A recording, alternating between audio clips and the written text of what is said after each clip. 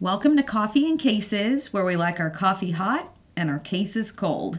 My name is Allison Williams. And my name is Maggie Dameron. We will be telling stories each week in the hopes that someone out there with any information concerning the cases will take those tips to law enforcement so justice and closure can be brought to these families.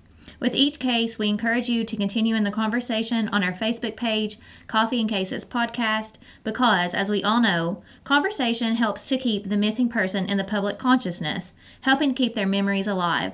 So sit back, sip your coffee, and listen to what's brewing this week. Those who are our listeners to our show have now heard our coverage of the history of the Miranda warning, which will be featured in the upcoming film entitled Miranda's Victim, featuring esteemed actors like Abigail Breslin, Ryan Philippe, Luke Wilson, Donald Sutherland, and so many more talented actors. In today's episode, we have the privilege of speaking with the film's writer and producer, George Kolber. Welcome, George. Good morning. How are you? Was it a morning or afternoon? It is noon, so right smack dab in the middle. So, George, if you would please tell our listeners just initially what drew you into the film industry in the beginning. I mean, did you always know that this is what you were destined to do? Well, the answer is absolutely not. Um, I really have I'm on the older side. I'm not looking for another career.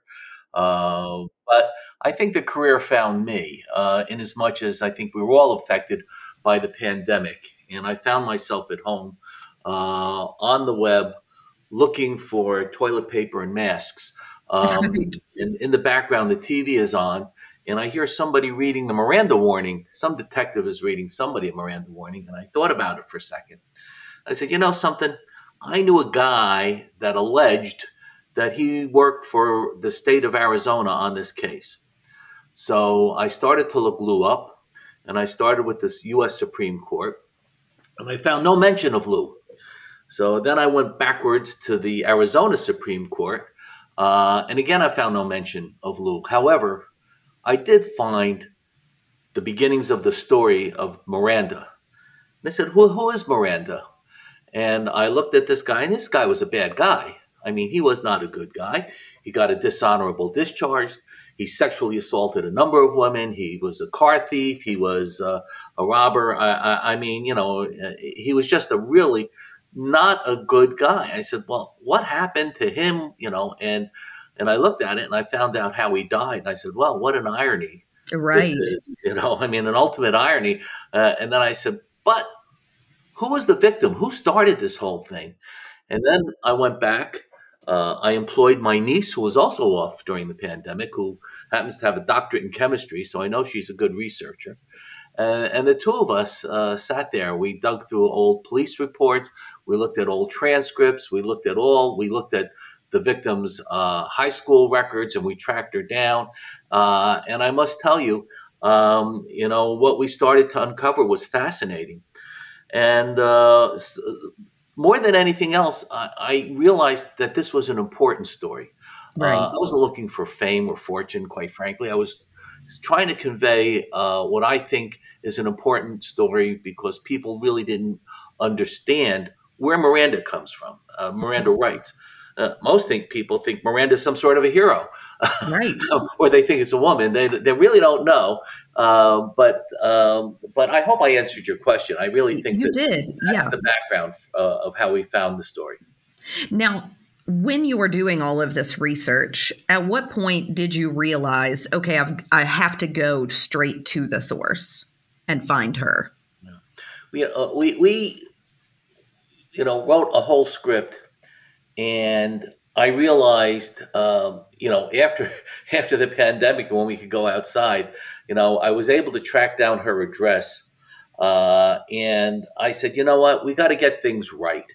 We speculated on some things, but we just did not have, you can't rely totally on transcripts to get the look and the feel of what's going on behind the scenes, what's going on, especially in Trisha's mind, Right. and what she personally had to deal with. So in June of 2021, I tracked her down. Actually, I tracked her down to a campground and Oh, wow. I was able to. This is a story in and of itself, but I was able to talk to her, and quite frankly, she didn't want to talk to me. The good news is I had my wife with me, and she was more open since my wife was with me and more willing to talk. Okay. Yeah. Well, that was going to be my next question is why you think she was finally ready to tell her story after so long. She wasn't. Right. She really wasn't You ready. were I good mean, at the art of persuasion. what happened is we surprised her, and she kept this a secret for 60 years, even from her family. So what happened is that, with the help of her daughter, I actually tracked her daughter down first, who said, "Come on, follow me to the campground," and I followed her to the campground, where we were able to meet with Trish. It was a total surprise. But what I said was, "Listen, I wrote a story about you, and I'm going to tell the story whether or not you like it. I want you to understand something. You're a hero, Right. and this is an important story. So I really need to have your input in order to tell the story the right way." And she was reluctant. We sat there and talked for about 45 minutes, an hour. And then I got her to agree to a follow up interview. And we had another discussion for about 3 hours. So she came around. But I think when the family finally found out what the story was about, especially her two daughters, they also realized how important it was, and they started to encourage her to even tell the story. Yeah. And I won't ruin it for our listeners, but there's a scene in the movie that gets to the crux of what you were just talking about in terms of heroic action. And that's probably my favorite scene in the film. And I just have to say, I mean, I love the fact that you shift the script to focus on the victim because I feel like it's such a shame that Miranda is the name that's remembered rather than this hero that was his victim. Well, it's interesting, and that's the first thought that a lot of people have. Why did they name the law Miranda? He's not the victim. And Trish will be the first to tell you that she thinks the rule is good, the Miranda rights is good. She just thinks it's named after a bad person. Right. And I asked her, I said, "Well, what should we call it?" She goes, "Well, what's wrong with just civil rights?" Right, exactly. Yeah. Yeah. So, since this film is based on a true story, what guidelines or special care do you feel like you need to follow as a writer and as a producer to be accurate? Well, the story had to be told accurately. So, again, we looked at the transcripts. We did an awful lot of research to make sure, and people say, "Well, what did you dramatize and so forth?" Actually, you know, uh, it's Michelle who did, all the drama. The story was there, and the story is pretty accurate. Of course, you had to take a little bit of license in a couple places, but Michelle did something extraordinary, which was, and I mean Michelle Danner, of course. Right. Um, she was able to, figure out which are the right actors and convince them that they were there, that their role was important. It didn't take much convincing. I was going to say, yeah. Yeah, the actors, for most of them, it was like a passion project. Quite frankly, Right. they understood the importance of it, and it was a passion project for all of them. So I'm pleased to say I think it shows. But it's Michelle who actually brought it out, of all of them. Right. What, if any, were your key challenges in creating this film? Yeah, it's well. The first challenge was finding the right director. And I interviewed a number of directors. I knew two things. One, it had to be a female director because I don't believe a male could possibly comprehend the pain that a woman went through in the 1960s, especially.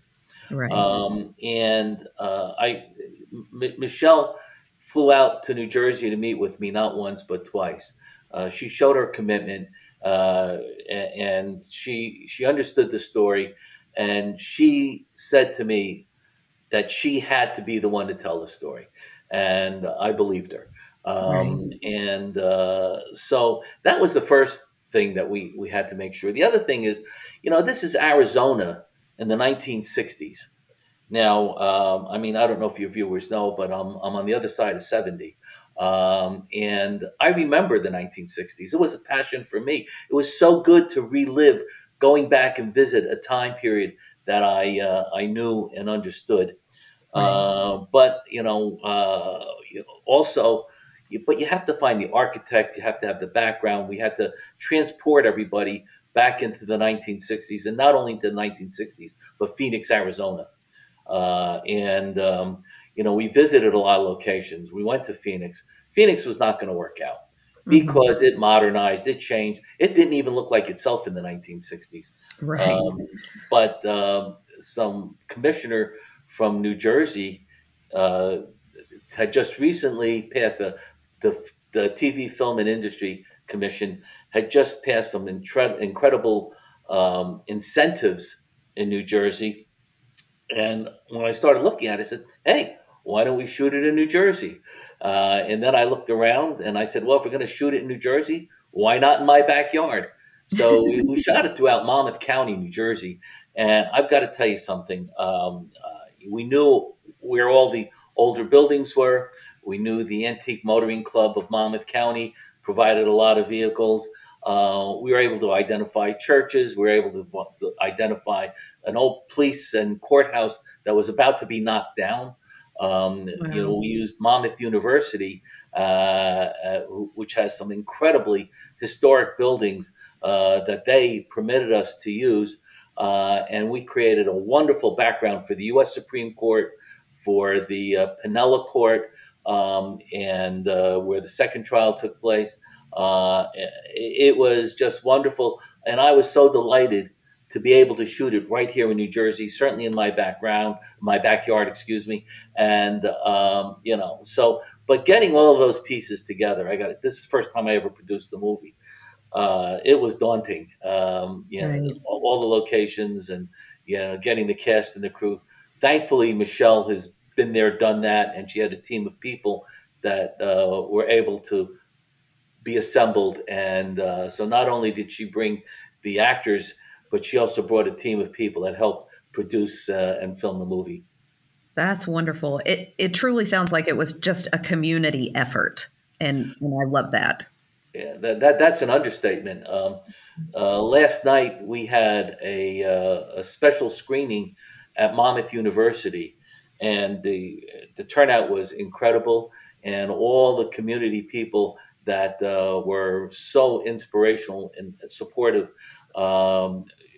showed up, and they just actually cheered in the movie, which was a little embarrassing at times. But I must tell you, we live in a very unique community. I'm pleased to say, as everybody came together to make sure this happened the right way. That's wonderful. And you must have been, I can only imagine, just in awe of the acting talent for each one of those. You couldn't have picked a better cast in my mind. Yeah. Well, I've got to tell you something.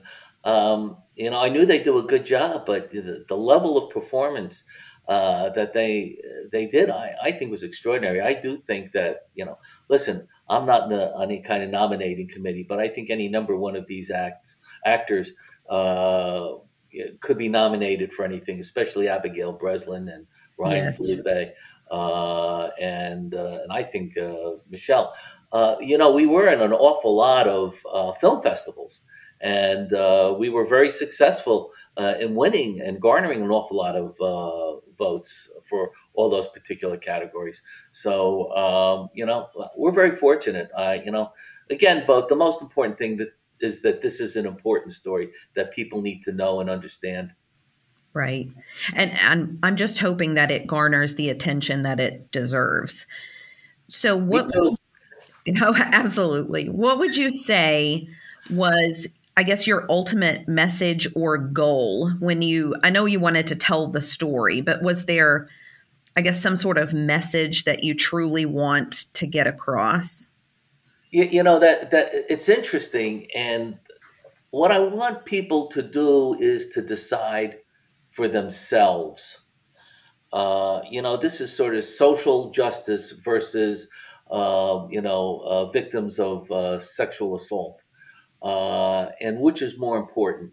Right. I am not going. I think in everybody's own mind, they have their own sense of values. I think they're both important. Which one is more important? I leave that up to the viewer. Right. And I guess that leads to my follow up question of what effect do you feel the film will have on what we obviously can see is really a still, sadly, contentious topic of sexual assault for so many and the Me Too movement. And I was thinking about this specifically with a statistic that you end the film with. So, what effect do you think that the film will have on those conversations? Well, I think the most important thing is that in the 1960s, there was no infrastructure in place to help women of sexual violence. Uh, they the doctors were all male. There were no rape kits. The police were all male, and you women, you know, it was a lot of this was just so what, and I think we touch on the fact that perhaps uh, Trisha's mom, Ziola, who loves her so much, Right. but she does not want her to experience what she experienced in the past. And the only thing women could do at that time was suppress it, just to let it go, let it go and move on with your life. And don't make mention of it because, it may affect your future. And so today we don't have that situation. Maybe we do, but there are certainly more support groups available. And in fact, we end with the founder of the RAIN, which is Rape, Abuse, Incest National Network. And last night, Scott Berkowitz, the founder, in 1994, was up and he moderated a panel discussion that we had at Monmouth University. And the statistics are since 1994, 4.2 million calls were made to the National Sexual Abuse Hotline, and Wow. he now averages 300,000 a year. And that network ties into help that a network all around the country where people are waiting just to help victims, guide them, and deal with the trauma of sexual assault. Uh, what we did also last night was pretty unique in as much as we introduced Trish, the real Trish, to the world for the first time. Oh, wow. And I got to tell you, it was very emotional for everybody in the crowd, I'd the say. actors especially, to see the courage of this woman who, after 60 years, comes out and encourages the story to be told. Right. We had a different subtitle that we were playing around with when we were trying to figure out how to market the movie, and one of the subtitle was "Before Me Too, There Was Trish." So Wow. but times are different today. There are teams in place to help victims of sexual assault, and we just encourage everybody to report it. Reporting it will stop it someplace else. And chances are, if somebody's an assaulter once, he will assault more and more times. If we stop him now, it will definitely stop some in the future that we'll never even know about. But that's what's Right. important. Report it, report it, report it. I really like that subtitle that you were toying around with the before Me Too, there was Trish, because I think that gets to really her status as a hero, because currently there is a lot of, I don't want to say a lot because there are many people who are out there suffering and they feel like they're alone, but there are support groups, like you said. There are institutions in place to provide uh, information and help. But before that, here is Trish, who is really kind of facing this battle alone, especially with some of the people around her in what should be her support group, who, because of society at the time, are saying, oh no, suppress this. No, let's not, follow through. And it really was, her personal conviction to continue on. Yeah, no doubt. And then she, after the second trial, she just went on with her life. And as she said, what choice did she have? She just had to move forward. Right. There was nobody there to help her. And, that's exactly what she did. But she did move away from Phoenix area and relocated herself to a couple places, ending up near West Point in New York. Wonderful. I'm so glad that you were able to get in contact with her, and even if it took a little bit of convincing that she wanted to take part in the film. I feel like it just lends the message and the historical accuracy just so much more credence to have her involved.